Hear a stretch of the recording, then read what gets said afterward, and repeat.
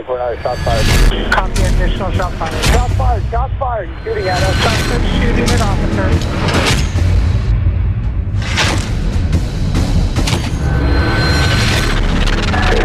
Down. He's at the base of the stairs, white t-shirt, white male.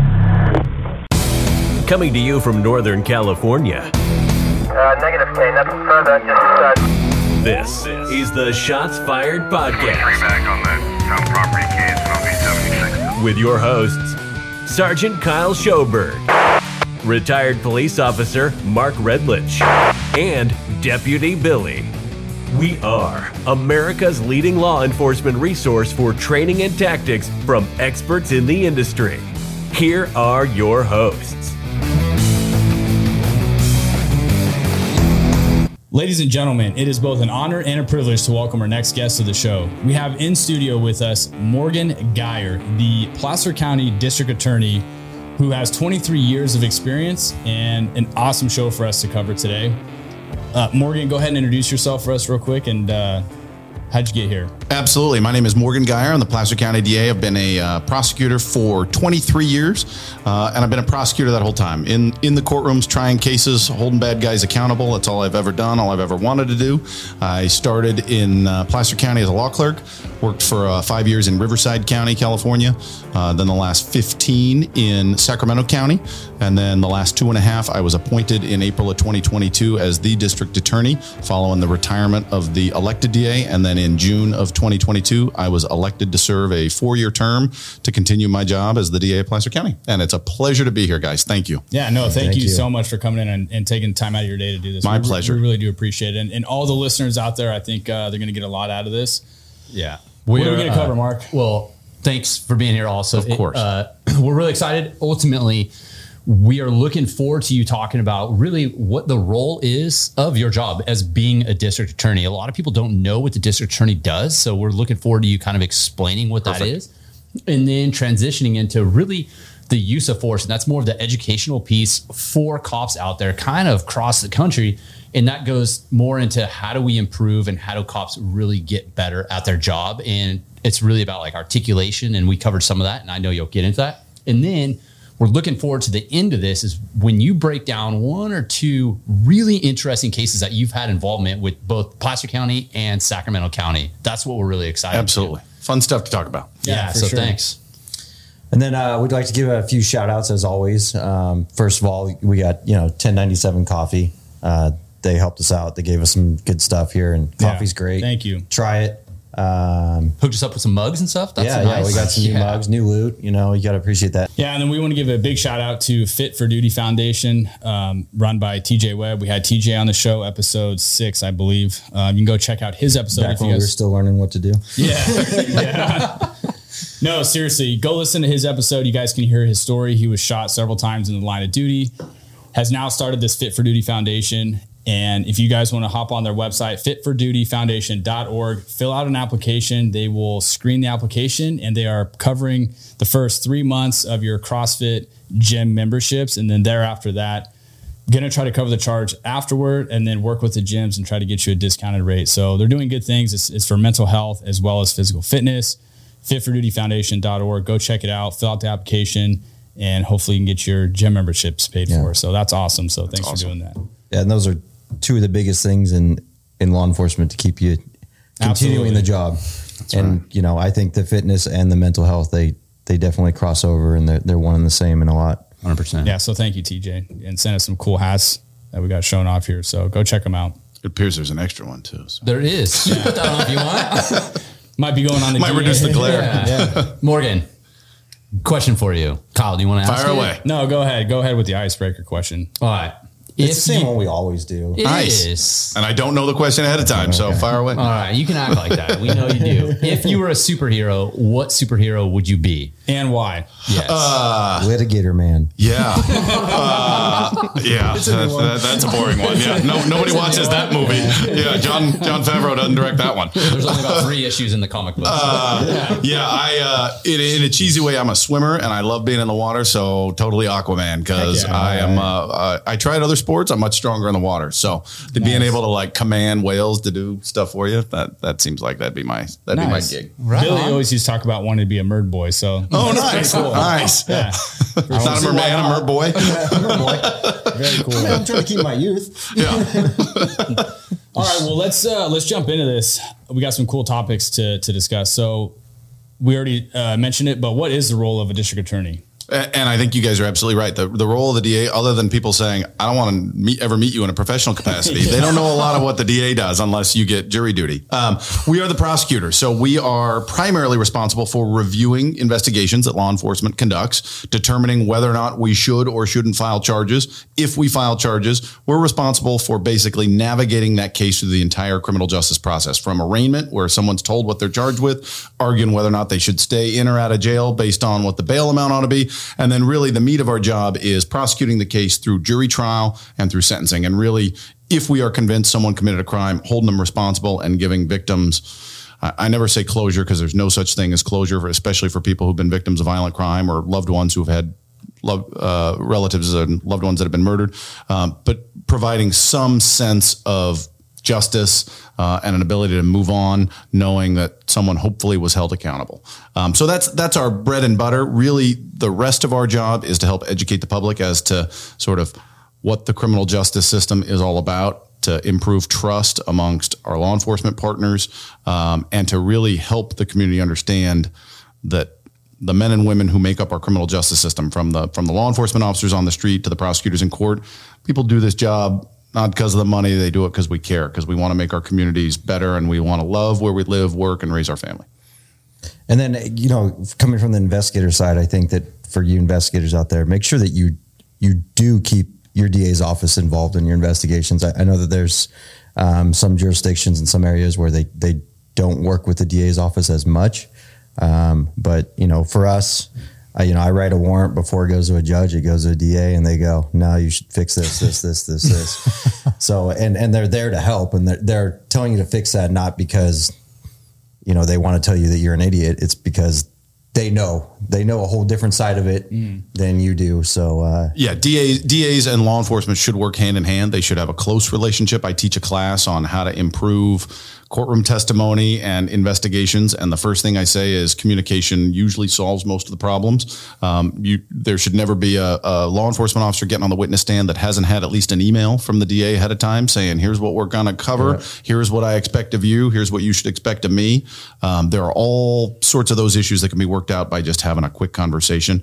Unfortunately, the DA's offices, since it's an elected position, kind of like sheriffs, sometimes politics gets involved, and you have different philosophies of people who lead those offices, but the rank and file should always have an open line of communication, because at the end of the day, we're on the same team. And we're trying to get the ball across the goal line and hold somebody accountable. I've literally woken up deputy DAs in the middle of the night. I'm talking 3 a.m. And as a deputy DA that has that, I love it. Like that's why we do this job, so that we can help work together and solve those problems. So be friendly with them too, because they're not all bad. Call them in the middle of the night, give them some time and stuff like that too. But And one of the interesting things that you've done at Placer County since you've been there is really start the communication with the community by doing outreach. And the Shots Fired podcast has actually sponsored some community events, and your district attorney office has been there supporting that as well. And I think that's commendable, because a lot of places don't have those resources, or that's not a priority. And that is one of yours. Well, I appreciate that, because that is a huge priority. And I think it ultimately helps build trust in the community. If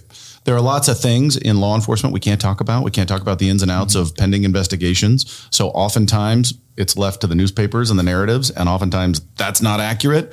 So at least if people know who the people are that are making these decisions and doing things, they'll have more trust in it. And you only get that trust by talking to us, by meeting us, seeing us at events. Mm-hmm. So we do things like citizens academies. We do things like high school academies, where we bring high schoolers in to learn kind of what cops do, what DAs do, what judges do, give them a whole kind of tour of the criminal justice system, because they're the ones going to be making decisions here in the near future. And they need to understand and have trust in law enforcement and the criminal justice system. So that outreach, I think, is critical. And it also serves the purpose of reducing crime on the front end. Like, the more people know about it, the more better decisions are made, the more parents and kids hopefully talk, and the less crime we have and the less cases we all have to deal with. Yeah, I think one of probably the biggest complaints that either cops have or citizens have of the communities are, some DAs and, that are more political, and make it more challenging to work with. And they're not prosecuting, some of these offenders, and they're being let out of jail. I think that's probably one of the biggest frustrations in law enforcement right now. And you've seen cases like San Francisco and Los Angeles. You've seen high profile DA races that become about policies and politics. And the worst word you can ever call me is politician. Like I can't stand the P word. I'm a trial lawyer. I happen to have come into the position of an elected DA, but I've been a career prosecutor and that's all I've wanted to do. And those that do the job for careers, I mean, we see this as a vocation, as a calling. Like we do this because we care about doing the right thing. I mean, that's the mission of a DA's office, is do the right thing. Sometimes that means we don't file charges. Sometimes it means, hey, we figured out somebody else did it and we got to let somebody out of jail. That's just as important role of our job is finding the truth. That's what makes the job so interesting. And we get to work with our law enforcement partners to do it. But unfortunately, sometimes those politics get infused into a DA's office and that they do not belong there at all. Yeah. And I think the unfortunate part when that happens is it alters the way that cops do business. Yep. And, I would personally say, if you do work for a DA that maybe has those policies, is you still have to go out there and just do your job and do it correctly. And at the end of the day, that stuff is out of your hands, and you still have a job to do in a community to work for. So I think that's the problem that obviously we're seeing, at least in California, and I'm sure we know that it's in other states as well. So we're fortunate here that we don't have that problem where we're working, but other people do. So that's challenging. It is. And understand a case isn't always as black and white as the media puts it. So if files or charges aren't filed, it's not necessarily that they didn't want to or whatever. It's that you couldn't. Right. And fundamentally, every arrest doesn't always result in a case. There's a different legal standard. The standard to arrest is much less than the standard to convict at trial. There are a lot of factors that go in. And that's one of the things that's largely misunderstood at the DA's office is how come when this guy's arrested, if it's that case, the charges aren't filed, why not? And to the degree that we can talk about those things, DAs, I think, have an obligation to make an effort to educate the community. Here's why cases don't get filed. Here's why, you arrest 10 people, 6 out of those 10 will have charges filed because sometimes we can't prove that extra hurdle beyond a reasonable doubt. Sometimes we know what happened. Those are the toughest conversations I've ever had as a prosecutor, particularly in like sex crimes, or when we know something happened and we can't prove it. And we've got to sit down with victims and say, here's why we can't go forward. And those are heartbreaking.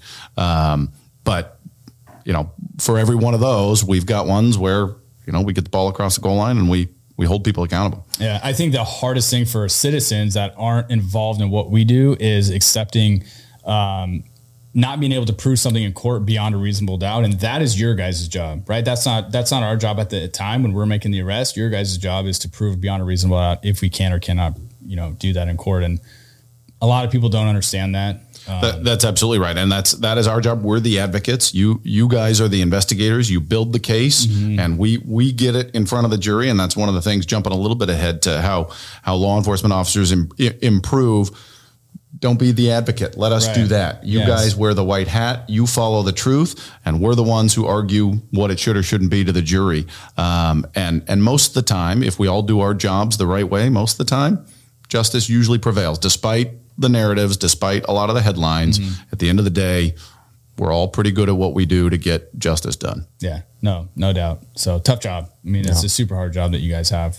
Yeah. Should we shift gears and really get into what you can provide based on use of force, what's happening in California? I think, Kyle, you want to talk about it because you've really lined it out pretty good. We talked about it briefly before the show, but obviously this podcast is centered around education and how to make people better and educating even citizens and community members and being transparent in our profession. And obviously a huge topic right now is use of force here in California. We drafted a new law under 835A, the penal code.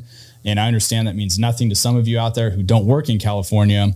However, I think if you read the California Penal Code 835A, your laws in other states are starting to adopt our laws here in California. Right. And that's more of a restrictive laws on uses of force. And I think what we're seeing, at least here in California, and I know it's happening in other states, is some cops are being prosecuted. They're being arrested for, whether it's a lethal encounter or a bad use of force where it wasn't lethal encounter.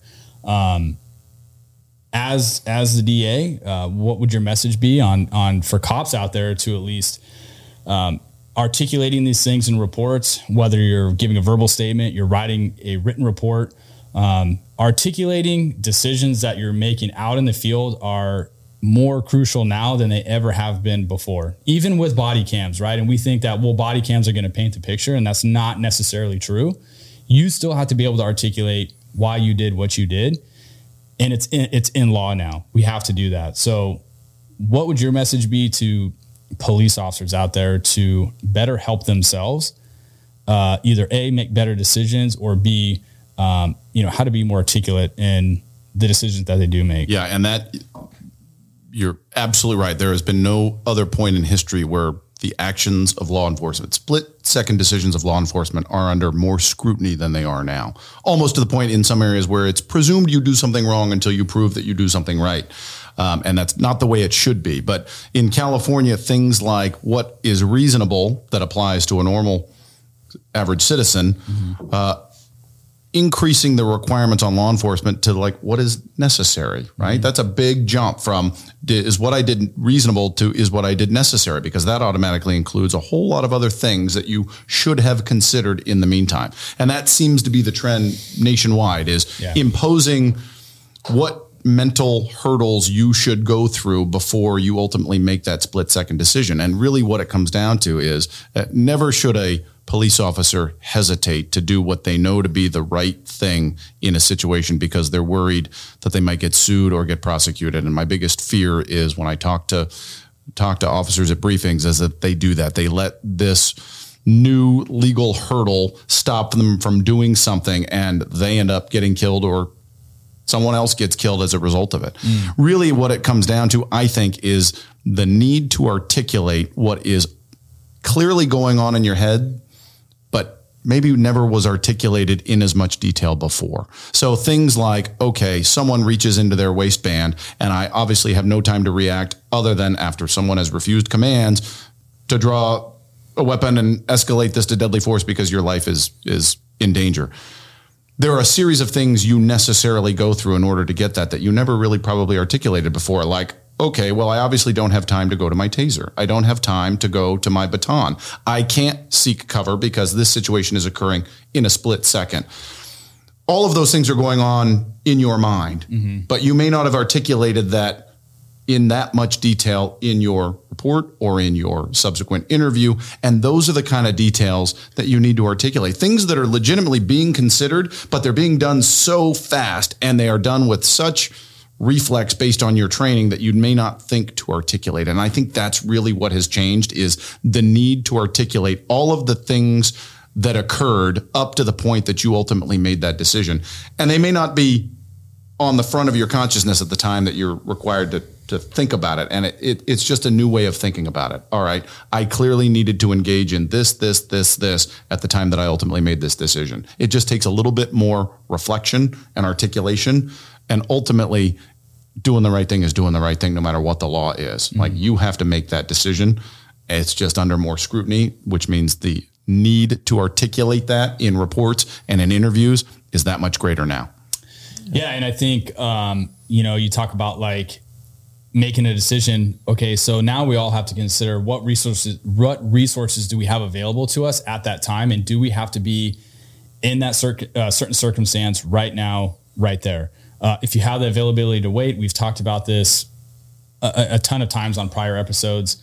Wait for your resources, come up with a game plan, do all those things, so that you can check all those boxes and make a good, concise decision before doing something. So it's not just about, the articulation thing is like you have to use your resources available to you. Right. And you have to articulate that. Right. And I think to the degree that you can in those situations that allow for it, you have to think, is there a way we can prevent it from getting to that final point? Is there something we can do to either slow it down or, as you said, engage those resources so that we can maybe prevent? And I mean, it's easy for me to say my job is to armchair quarterback a lot of these situations, and I fully appreciate that that's what I have to do. I'm not making those calls at the time. Sure. You guys have to.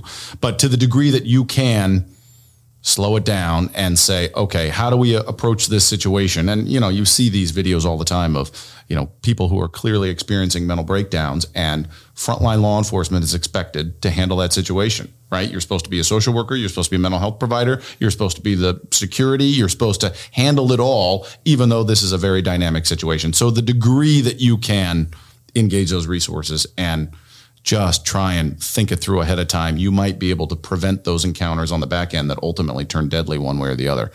Again, I fully acknowledge I'm armchair quarterbacking that, but you wanted my advice, I got to give it. So it's the name of the game now. Yeah. And I think that before all that happens, obviously you need to educate yourself and you need to know your resources. Yeah, for sure. And you also need to, if in California, if you are not very intimate with 835A and your department's policy, because that can be more that's strenuous. Something to factor in as well. It's more strenuous or more restricting. I don't know what the right word for is, but you need to know that stuff. And I have gone as far as in report writing, almost, quoting, like, I did this because of this, because I know it. And, then that's kind of leaving that question out there.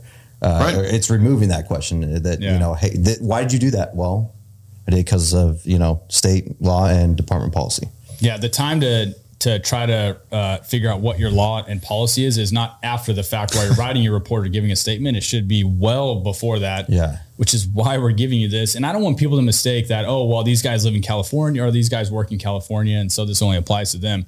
No, that is not true. Again, I'll say it. A lot of your states are adopting the California laws in the way that we are, writing our use of force policies in law. Like, a lot of states are going to that. And so articulate what you're doing and why you're making the decision that you're making. Those are all things that we should be doing anyways. Yeah. Right. And all we're doing is figuring out how to articulate better what ultimately in the vast majority of the time are good decisions on the part of law enforcement who are asked to make split-second decisions. Yes. And it's just a matter of explaining that in a way that, unfortunately, now the public demands to be more articulated than it has been before.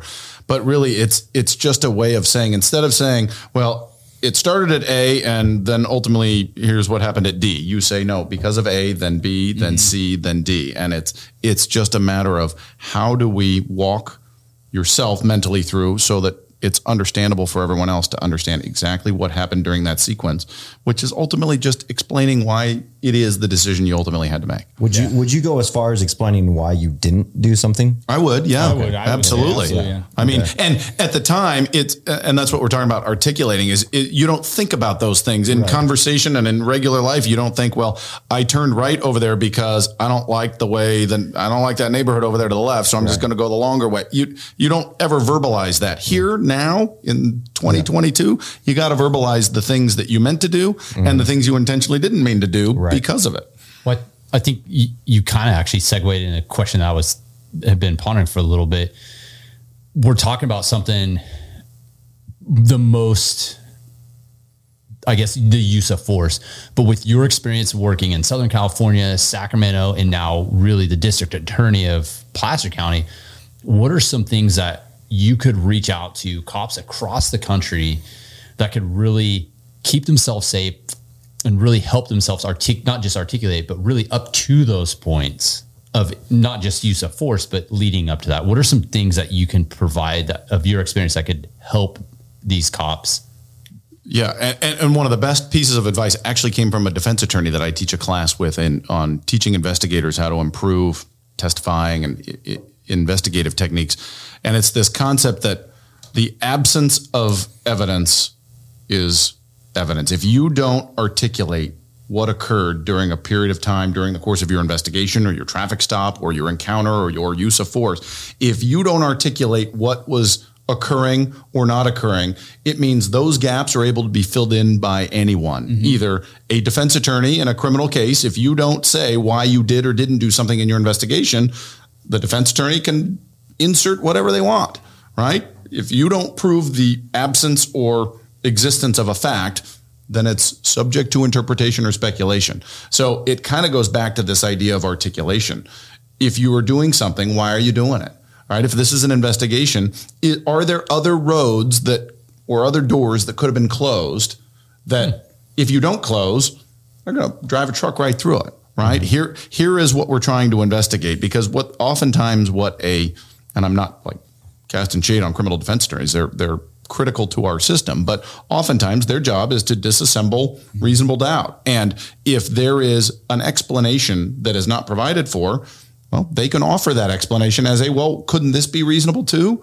Right. So if there's an avenue of investigation or an avenue of a course of action you could take that you didn't, explain why you didn't. Right. If you chose not to investigate something, have a good reason why, or follow it to its logical end so that it can't be speculative. Because oftentimes, especially in like a homicide case, when you're investigating something, there are going to be a whole lot of different leads. And oftentimes a common defense is you started with your conclusion and you worked backwards. You formed the opinion that this guy committed the crime, and then you worked yourself backwards, and every piece of evidence that pointed to this guy you accepted, and all those that didn't you ignored. When really it's the opposite. You start with clues and evidence and you work your way towards someone. So everything you can do to say, I explored this avenue, I did a few things, and we were able to shut it down. I kept going and it kept leading towards this guy. And then something else came up. I checked it out. We were able to close that door. And then the defense, at the end of the day, if it truly is the guy who did it, has no alternative other than to say, yeah, the investigator followed the truth, and here we are. Yeah. Well, I think one of the amongst the many points of value that you've provided, I'm not a cop anymore, and I wish I was, but what I would have taken from this really is, when you have an incident or an arrest, regardless of the size, but if it's significant, you really have to take the time. And I remember being a cop, time didn't feel like you had it, and you really rushed through stuff and you're like, I'll deal with that later. Right. But it seems like you're saying, like, if it's significant, well, really but significant, you have got to take that time. It's true. And it's difficult to do because we're in a time where you're tasked with doing more with usually less resources. Mm-hmm. Most agencies right now are behind in their spot. They have vacancies. It's harder to recruit. It's harder to retain people who are at retirement age or retiring early. That's sort of the culture right now that has sort of pervaded law enforcement, which is unfortunate. And I think we're moving in the right direction. I think we're actually turning a corner, and society in general is valuing law enforcement more than it has before. But in those instances, to get back to your point, in those instances, you need to document more. I mean, it helps with body camera and things like that, but it's not a substitute. You need to take the time and think about the documentation, and the presentation of this evidence is as important ultimately in holding someone accountable as is the incident itself when it occurs. And your summation of it, the report is not the afterthought. The report is what ultimately will be whether or not this is a successful outcome to, if it's a use of force or a trial on a homicide or whatever. Those details matter. And it's hard because we all get rushed and we can do this later, but those details can ultimately be critical in an investigation or any sort of ultimate determination, if that makes sense. Yeah, I think that's huge. I mean, that's gold right there for every cop out there. I don't care if you're in California or not, like, that is gold. And, not doing something, documenting that as well, why you didn't do what you didn't do, and then why you did what you did. Like, those are money. Bill, you mentioned that. And a lot of times in the classes I teach, I'll get questions like, what happens if I made a mistake? What happens if I'm sitting on the witness stand and I realize, oh crap, I didn't do something? That's okay. You're human. And I've had officers get off the witness stand, grab me in the hallway and say, I got this wrong. I just realized I testified wrong, or I just realized I didn't do something I should have. And we've said, all right, I'm gonna put you back up on the witness stand, and I'll put them on the witness stand and say, did you just grab me in the hallway? Yeah. What'd you tell me? I told you I testified to something incorrect, and you told me what was the correct answer. Yes. Okay. Tell me. And the jurors look at him and say, well, that guy's a human being. Yeah. He made a mistake. He realized it and he owned it. And most of the time, it's not critical to the outcome of the case. It's a detail in the investigation that, had you not owned it or had you gotten defensive about it, would have destroyed the case. In reality, it's a detail that we work out. And that's my job, is in closing argument and when I wrap up the case, to be like, yeah, we're all human beings. We all make mistakes. It's how you handle those mistakes that really dictate the outcome of the case. And I've had jurors afterwards say, I thought I was so impressed. I almost appreciated the fact that the cop made the mistake in the first place, because then they got to look even better by owning it afterward than if they hadn't made it in the first place. And that's okay. These are human endeavors. Things are going to be different. Things are going to change. You're going to remember things differently. That's okay. Just own it. Don't be defensive, right? That's really in the in-court part of it. I always say is be professional. Like jurors still look at you as wearing the white hat. They look at you as you're there to help people and to save the day and to get us closer to truth. So if defense attorneys or even prosecutors are jerks and pushing you and asking you the same question over and over again, just roll with it. Just remember, you're there to present the case. And if that means they got to ask 4 questions when they could have only asked 1, well, then curse the lawyer afterward, because Lord knows we all do that. But you know what I mean? Like it's one of those, like, just get it done, be professional. Don't give anyone a reason to say, well, you saw how he turned on me. Well, imagine what he was like when he wasn't in front of a jury or out on the street with my client. Imagine what a jerk he was there. Nope. This guy, you want the jury to look at you and say, I believe anything that guy says, because he's a straight shooter and he owns it when it's a mistake. He did everything he could in his power to get to the truth. He told us what he did. He told us what he didn't do, and he told us why. Boom. And the best way, especially for those who hate testifying, and I always ask officers, like, what's your number one goal when you get on the witness stand? And to tell the truth, whatever. I say, no, your number one goal is to get off the witness stand as quick as possible, right? Like that's what you want. The best way to do that is be prepared, be professional, and be clear with your information. And if you're delivering valuable, clear information that you're prepared to deliver that is damning to the defendant, the defense attorney doesn't want you on that stand, right? It's when you're unprepared, or if you're defensive, where they think, well, I got nothing else going for me, so let's pull at this string and see if I can rattle them a little bit, and all of a sudden an issue arises where no issue needed to exist before. And those are just sort of like, tactical tips of be the consummate professional. Let the jury be looking at you and rolling their eyes, be like, this lawyer is an idiot, right? And you're like, I know, but I just got to get through it. My job is to answer the questions. I've been unprepared. Before, and you know when you are, don't you? I've been unprepared. We did a whole episode on it. Lucky for me, it was an expert testimony, so it was pretty much opinion based. Right. a lot of it, but and it was a prelim. So that's one of the most underestimated, I think, fears. It's a skill. It's something you don't get a lot of practice on. Yeah. It's nerve wracking. You can stumble over your words. You know what the gospel truth is, and you get rattled because it's high pressure. I had when I was in sex crimes, I had a sex assault detective who would give me these investigative binders that were put together even better than homicides. And I finally asked him one day, I said, how come you give me these unbelievably well-prepared binders that no other detective does? And he says, because I'm terrified to testify. And I figured the more work and preparation I put in on the front end, the more likely the defendant will be to plead so that I won't have to testify. Like, that was his motivation. And I said, that's fantastic. You can't be that bad. And then I had him testify, and he was horrible. The poor guy was just almost pooping himself because he was so freaked out. So I said, okay, let's work on this. Took him into our conference room at the DA's office. I got all the law clerks in the office. I sat them down as a juror, and I said, I'm just going to give you a direct exam on a case backwards and forwards. He was terrible. We did it a few more times. He got better. He was never, ever going to be an A at testifying. Yeah. He was hoping not to be an F. And by the time he retired, he was about a C+, which was really good. And from where he started, he could get on the stand without vomiting ahead of time, deliver the information. He would acknowledge, and I'd ask him on the stand, you get nervous testifying? Oh, God, more than you know, right? Like, we would address it, and then, okay. I mean, no matter what your weakness is in any, and I believe this in live, whatever your weakness is, work on it and you'll improve. If that's testifying, work with your DAs. That's what we're there for. We're there to help you testify. And everyone's always afraid, like, well, what if the defense asks, did you talk to the prosecutor ahead of time? Like, of course you did. Yeah. It's malpractice if I don't ask you to prepare before you get on the witness stand. That's okay. Am I going to give you all the answers? No. Am I going to tell you to tell the truth? Yeah. But it's okay. You can prepare that way. Yeah.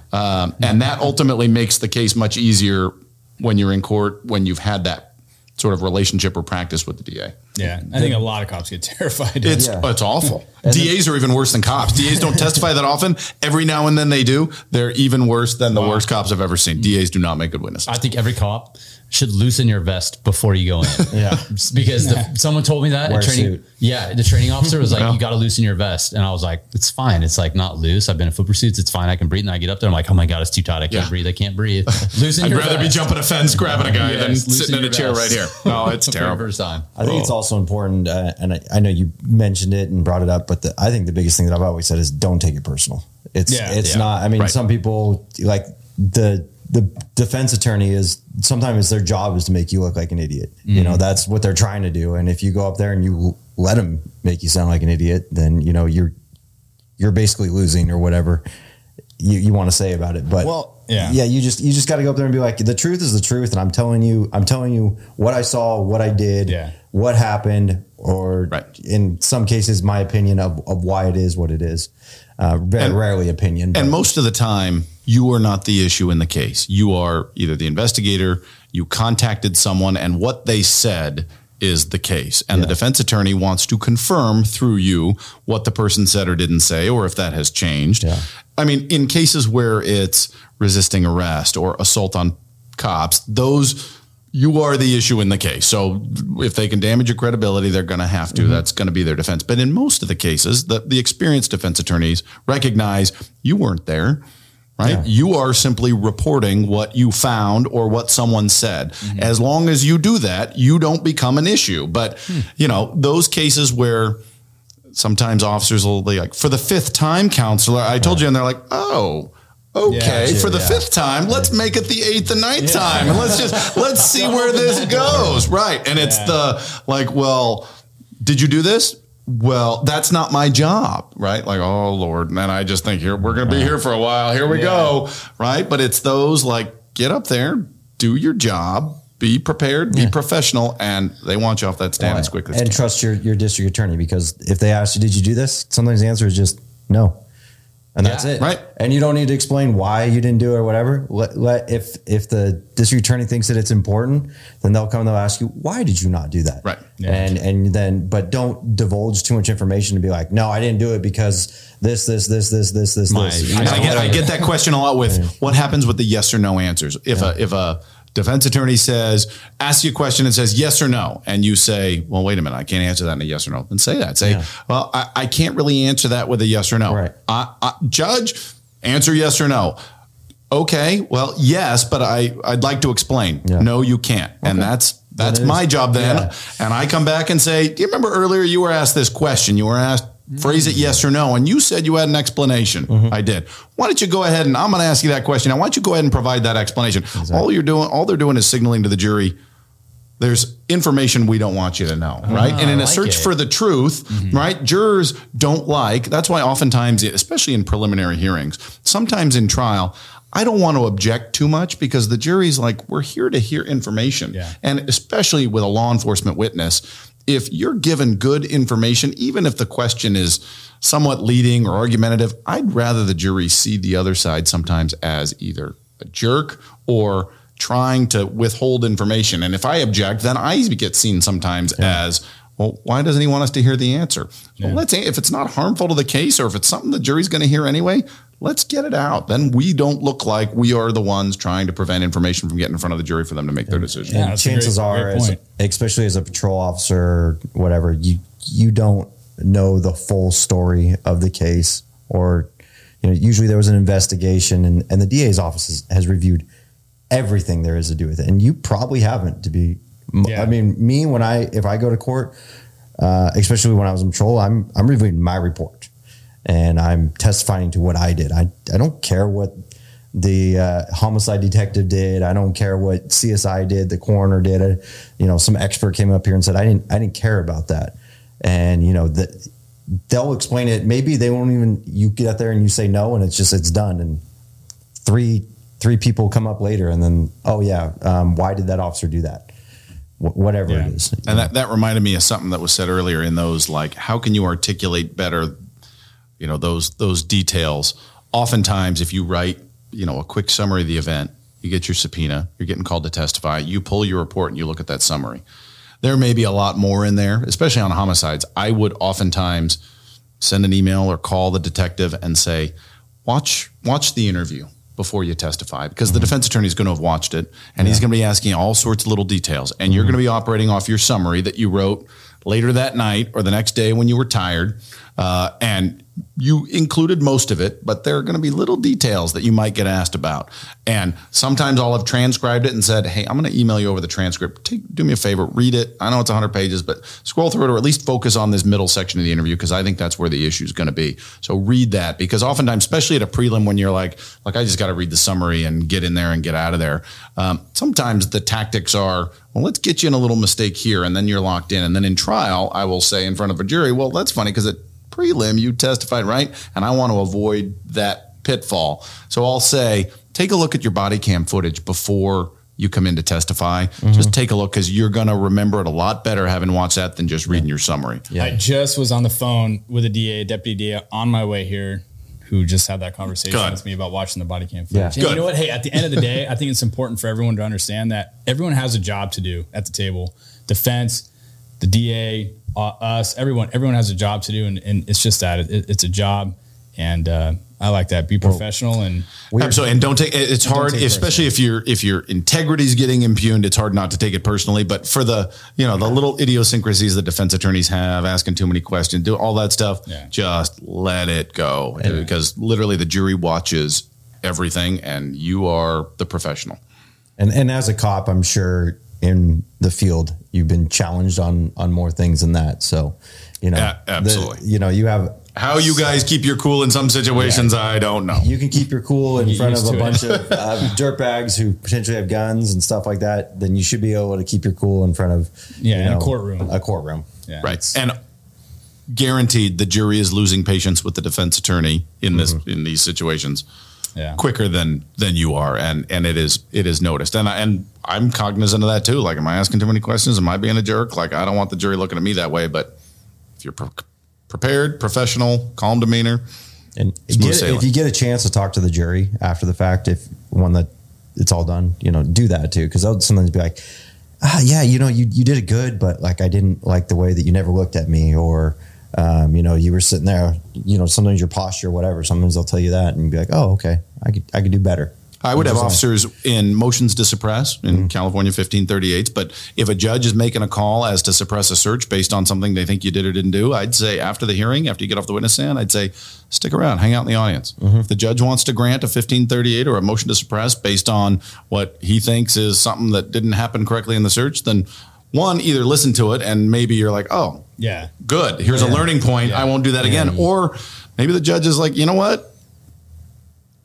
He's here to listen. I agree. It was a good search. And sometimes you being there for those things is helpful. It's very, I think the whole process of court is very educational, not only in court, but also in investigations and in patrol and all your tactics and everything. Yeah, it teaches you, because if you're a day one cop and you go to your first trial or whatever, you're probably not going to be that good. Yeah, it teaches you how to do the job better. And you learn from your mistakes. It happens.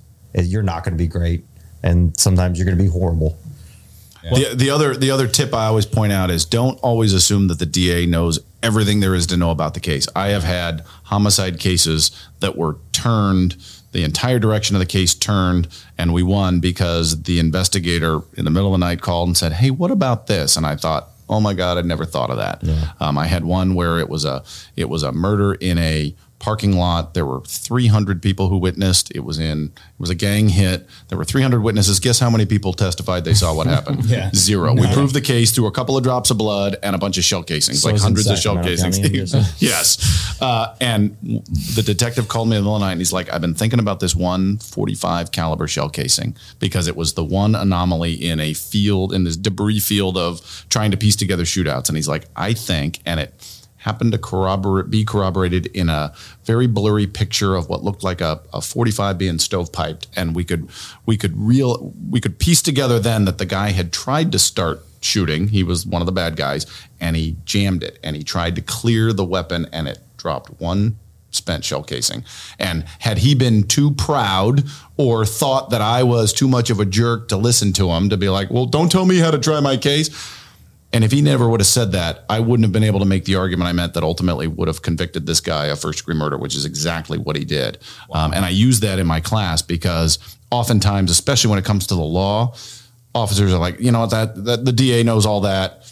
Not necessarily. Like, we shouldn't portray this type A personality that is not inviting. And I always tell my investigators, you got an idea? Like, maybe I say, I've already thought of that. It's not going to work for this reason. Okay, but tell me, because there have been times where they have saved the case based on their suggestions. And I tell prosecutors that I train, don't project yourself in a know-it-all kind of way that doesn't invite that. Because if you project it, they're going to be like, you know what? I'm not going to deal with that jerk. Yeah. So you need to be able to tell them, hey, if you got ideas on theories of the case or other charges that I didn't think about or anything that deals with our job, speak up. If it's already been handled, it's already been handled. But we need to know that information. So don't be too shy or proud. And DAs, if you're listening, don't be too type A personalities that you're not inviting for that information, because it can make a huge difference on a case.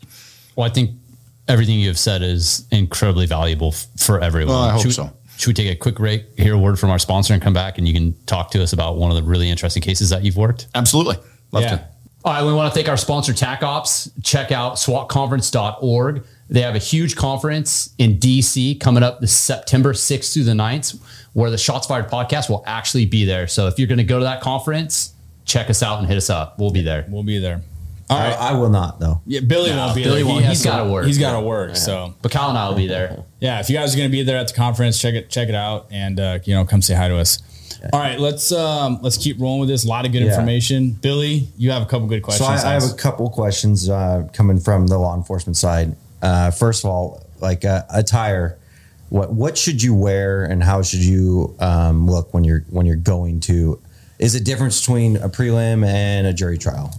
Also, yeah, I as long as you look professional. There are times when I prefer suits versus uniforms. If it's a case where the jury needs to know decisions you made based on gear, it's very helpful for you to be in uniform, to say, here's how I looked at the time. Here's the equipment that I had, right? Here's what I needed to do. Here's why I could or couldn't do something. If it's more of either an investigatory or just the delivery of information, I usually prefer officers in suits or professional business attire, just to kind of remove the seriousness that the uniform sometimes brings.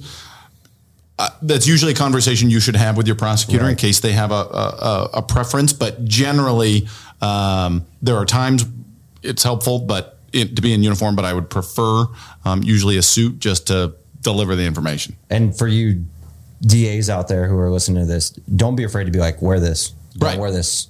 Don't wear a loud color. I don't know what it is. Right. Like, be like, hey, this is what you should wear. I would. And if you are coming directly like on duty, like you worked graves, and let us know, let the prosecutors know, because I will do that in front of the jury.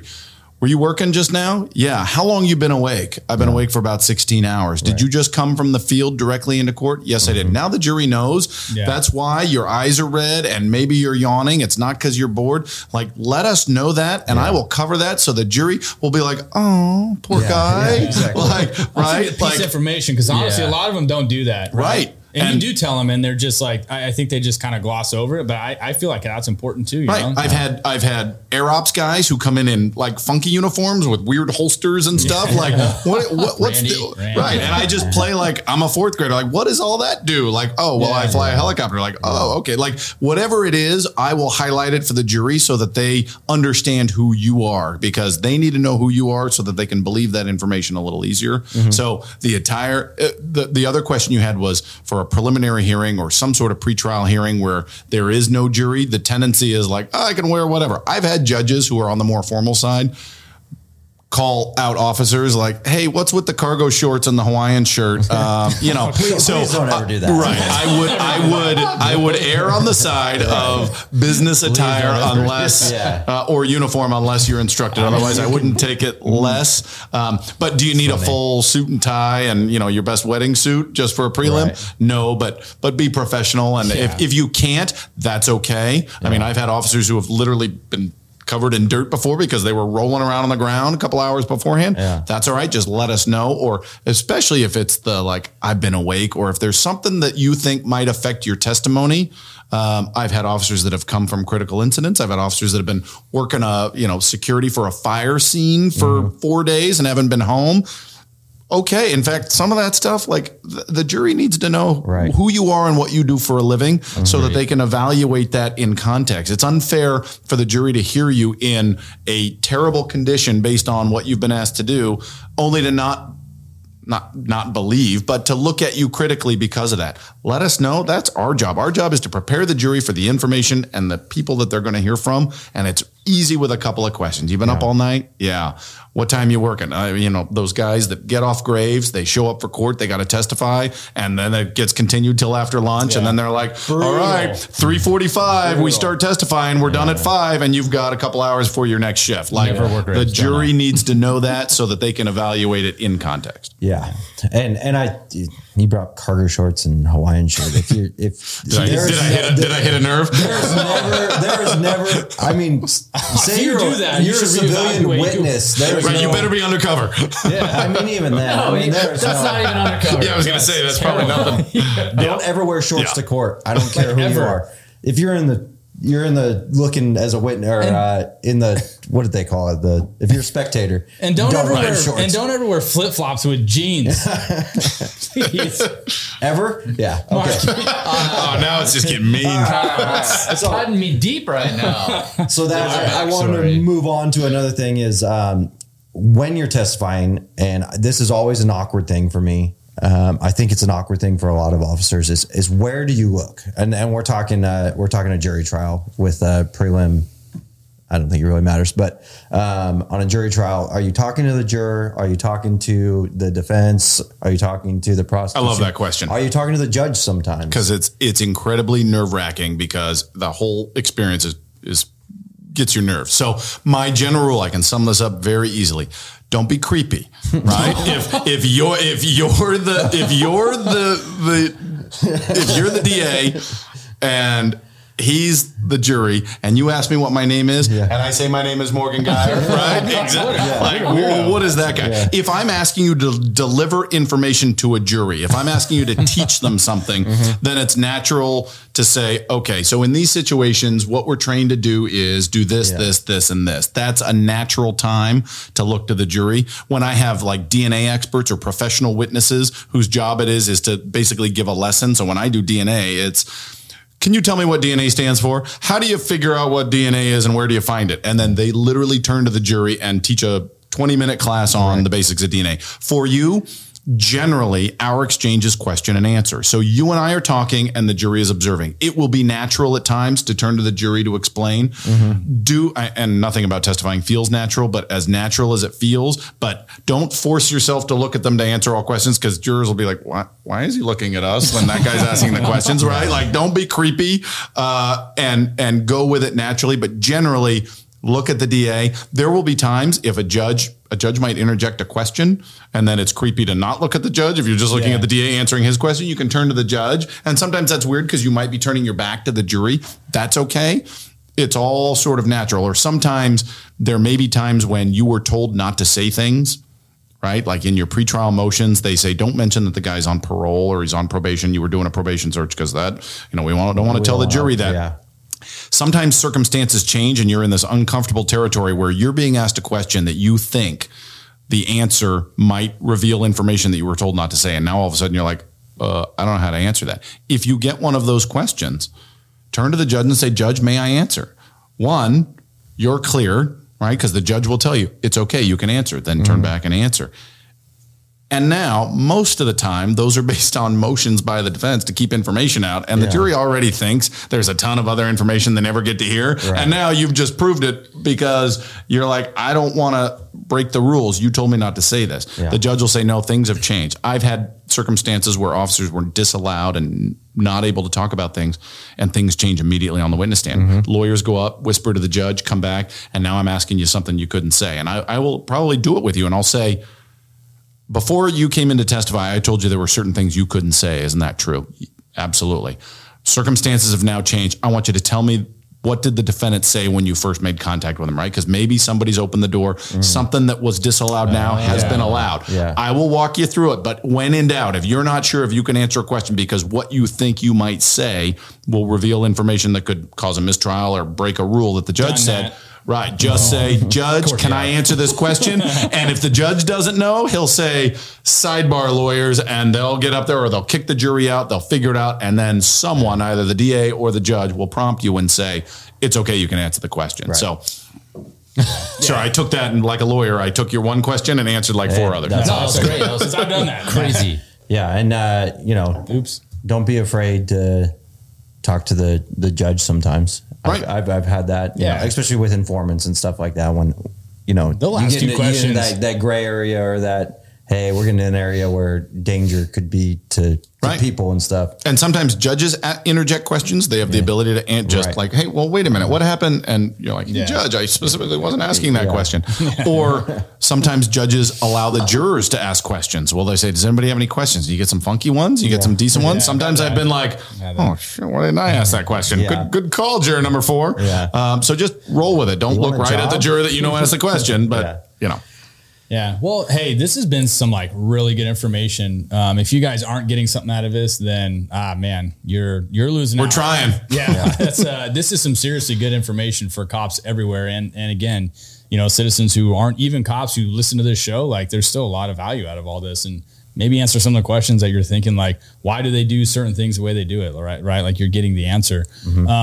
Let's wrap it up. I think with an interesting case that you've worked in your career, that you're either most proud of, worked an incredible amount of hours on to get to the, to the conviction. Conviction. I mean, you can do that too. No, I don't talk about ones I lose. Oh wait, I don't have any. I'm kidding. Any DA that says they haven't lost a case hasn't tried a tough one.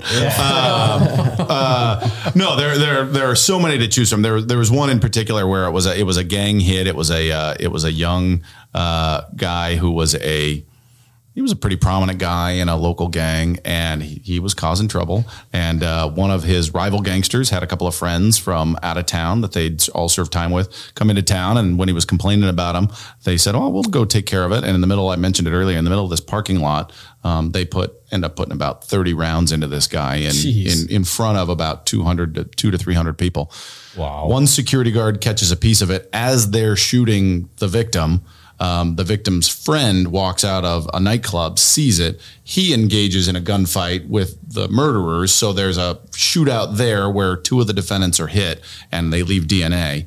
The guns are dumped, likely in a river on the way back to the Bay Area where they were headed. They dropped off one of their critically injured guys on the doorstep of the med center and took off. And then 2 of the other guys just went down the road and pretended as if nothing had ever happened. When they got stopped, they said, "I don't know what happened. There was a shooting, so we ran." There was very little evidence. The amount of gunfire, and it's amazing that only the victim and 2 of the bad guys were hit, because it's amazing other people weren't killed. So it took a lot of dedication and just perseverance on the part of our investigators. And I had a great team from our local law enforcement, SAC PD, so I'll give them a shout out. It was a great investigation, a difficult case. It forced us to have to think outside the box on a lot of different arguments. And ultimately, in a case that people who were listening to the case said, "Well, there's 4 defendants. You're gonna convict 1 of manslaughter. They're gonna hang on 2, and they're gonna acquit 1 of them." We got 3 on first degree murder, and 1 on a voluntary manslaughter. He was guilty of murder, but they felt sorry for him. So it was one that it just took so much collaboration between law enforcement and the DA's office to get the ball over the goal line. I was incredibly proud of it. The other one, since I've been the DA of Placer, that was in my time in Sacramento when I was in the gang unit. In Placer County, there was a murder that happened back in early 2000s. The defendant was convicted in 2005 of murder. It was a no-body homicide, and it was Christie Wilson was the victim's name. She was a young woman who had gone to the Thunder Valley Casino for the night, and she was last seen with a man named Mario Garcia on surveillance footage walking out. I didn't try the case. I was a Sacramento DA I was a new Sacramento DA. I had just come back from Riverside when it happened. It was a no-body homicide, which are, you could do a whole podcast just on no-body homicides because they're incredibly difficult because there is no body and you have to prove to a jury beyond a reasonable doubt that someone is dead.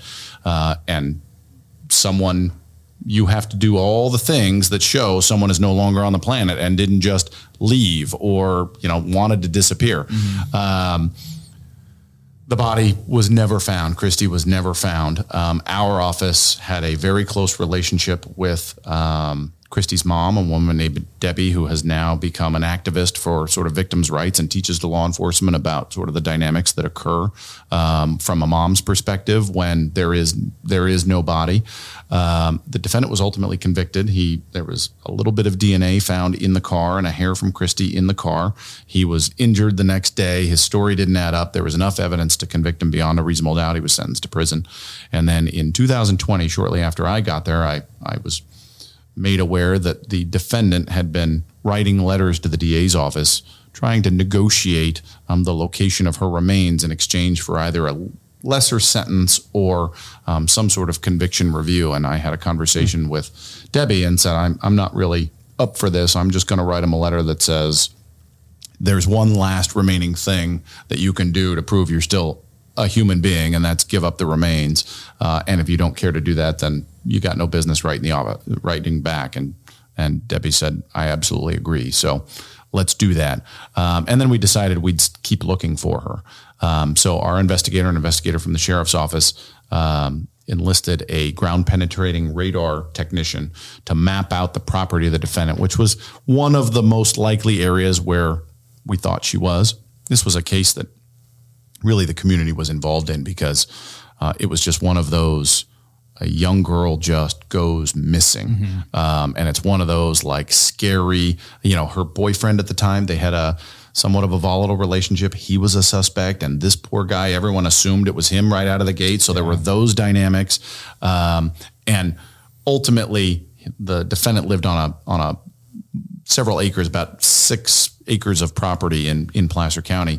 So we figured out the most likely area for where it was, where she would likely be based on sort of new information that his family had divulged about construction he'd done at the time. The ground penetrating radar technician mapped out the area, found a couple of locations. There were 8 sections that he said are likely have these anomalies underground. And it was the 3rd section with the backhoe operator that we had hired to dig, pulled the dirt back and found her femur. So we called in the CSI team. They excavated the body. We had anthropologists there because we had to rule out that these were Native American remains. We found out that it was likely a young, sort of 19-year, late teens, early 20s female. So we knew she wasn't that. She was only about 1.5 feet deep. So we knew, okay, this is probably her. And the most touching part was that the investigators that had such a close relationship with the mom, 2 weeks before, the investigators, Debbie and myself, were teaching a homicide class, and one of the investigators in the class asked a question and said, if they ever found your daughter, how would you want to be notified? And she said, I've never actually thought about that, but I couldn't ever imagine hearing over the phone. And she lived in Arizona, and this was in California. And she said, I would want to be told in person. Absolutely. And so that day, we hadn't told her that we were doing the dig because there had been a lot of other sort of false starts on leads that didn't pan out, and we didn't want to get her hopes up if it wasn't going to lead to anything. So we didn't divulge in advance. We were trying to keep it, confidential so that the media didn't follow our every move. And when they found her, the investigators are literally in the hole with Christie's remains. This case they've been working on for 15 years. They're emotionally invested in. They have a close relationship with the mom. And I said, it's now 4 p.m. She's in Arizona. And I said, you got to get on a plane. You guys got to get out of there and you got to go. You got to go tell her because at some point the media is going to find out and she needs to know. And they said, we don't want to leave her.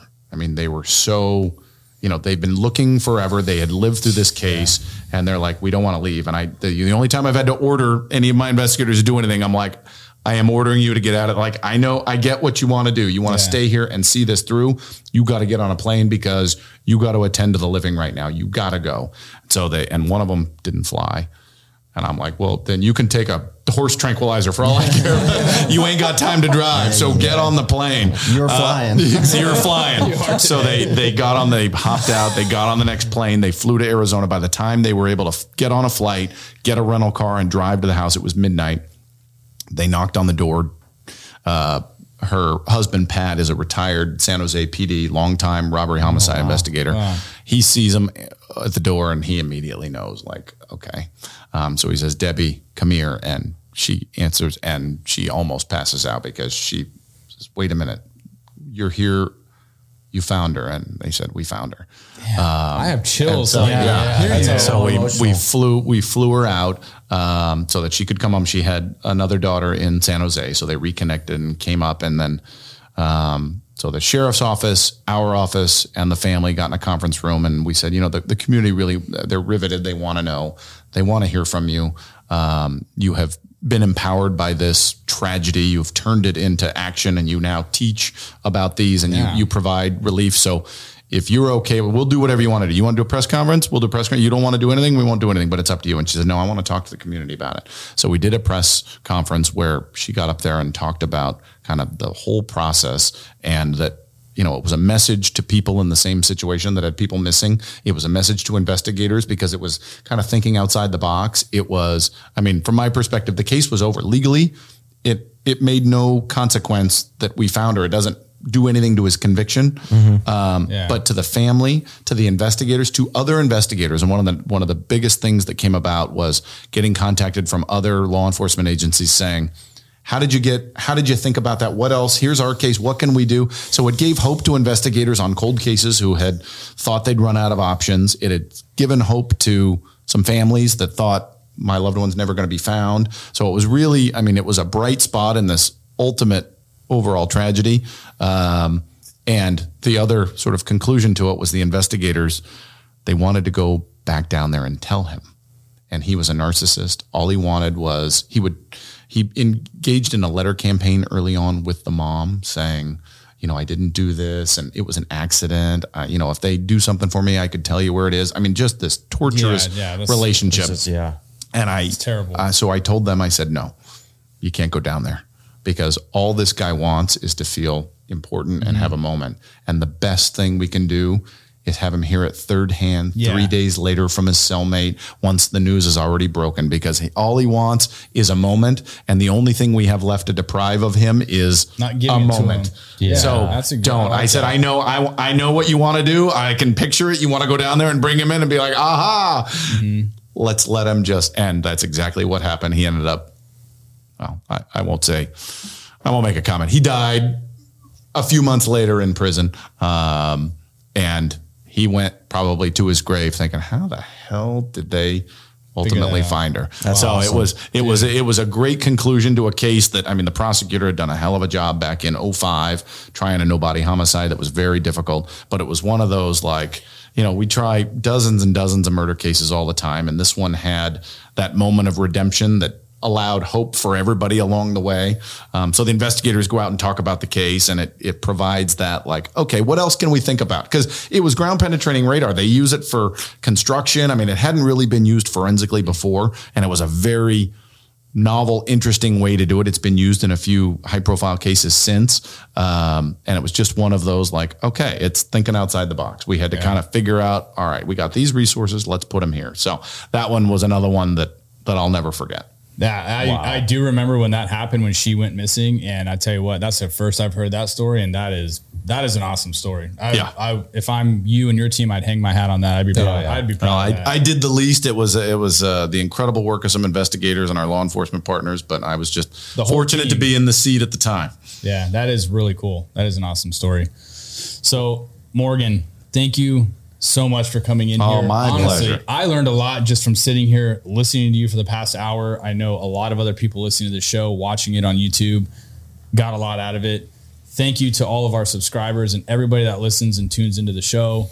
That was a great episode. Thank you for giving me the opportunity to be here. I believe in the mission of what you're doing. Education and talking about these issues will make us all better. We're all on the same team, and we're just trying to bring justice home for people that deserve it. And I'm going to call you out. Shout out to Mark from a local agency around here who caught wind that you were here shot me a text and said that you're a great guy. This is the first we've met, and I couldn't agree with him more. So, well, I appreciate it. Thank you, Mark, and awesome. And my pleasure to be here anytime. Yeah, it's been an absolute pleasure to have you, and really, I can't even think of the word, but for you to carve out time in your absolute busy schedule of serving a massive community in Placer County to come here and spend time with us to educate people across the country. It's absolutely the world. So much valuable. Yeah. So much value in it. So thank you for taking it. It's a privilege for us to have you here as a guest. Thank you. Thank you. My pleasure. Thank you for having me. If I can help one person try and navigate their career a little better, then mission accomplished. Yeah. Thank you for having me. Thank you, everybody. Thank you to everyone subscribing. Please, if you want to help the channel out, make sure you subscribe and pass this on to anybody that you feel that might get value out of it. And we'll see you guys on the next one. See ya. See you.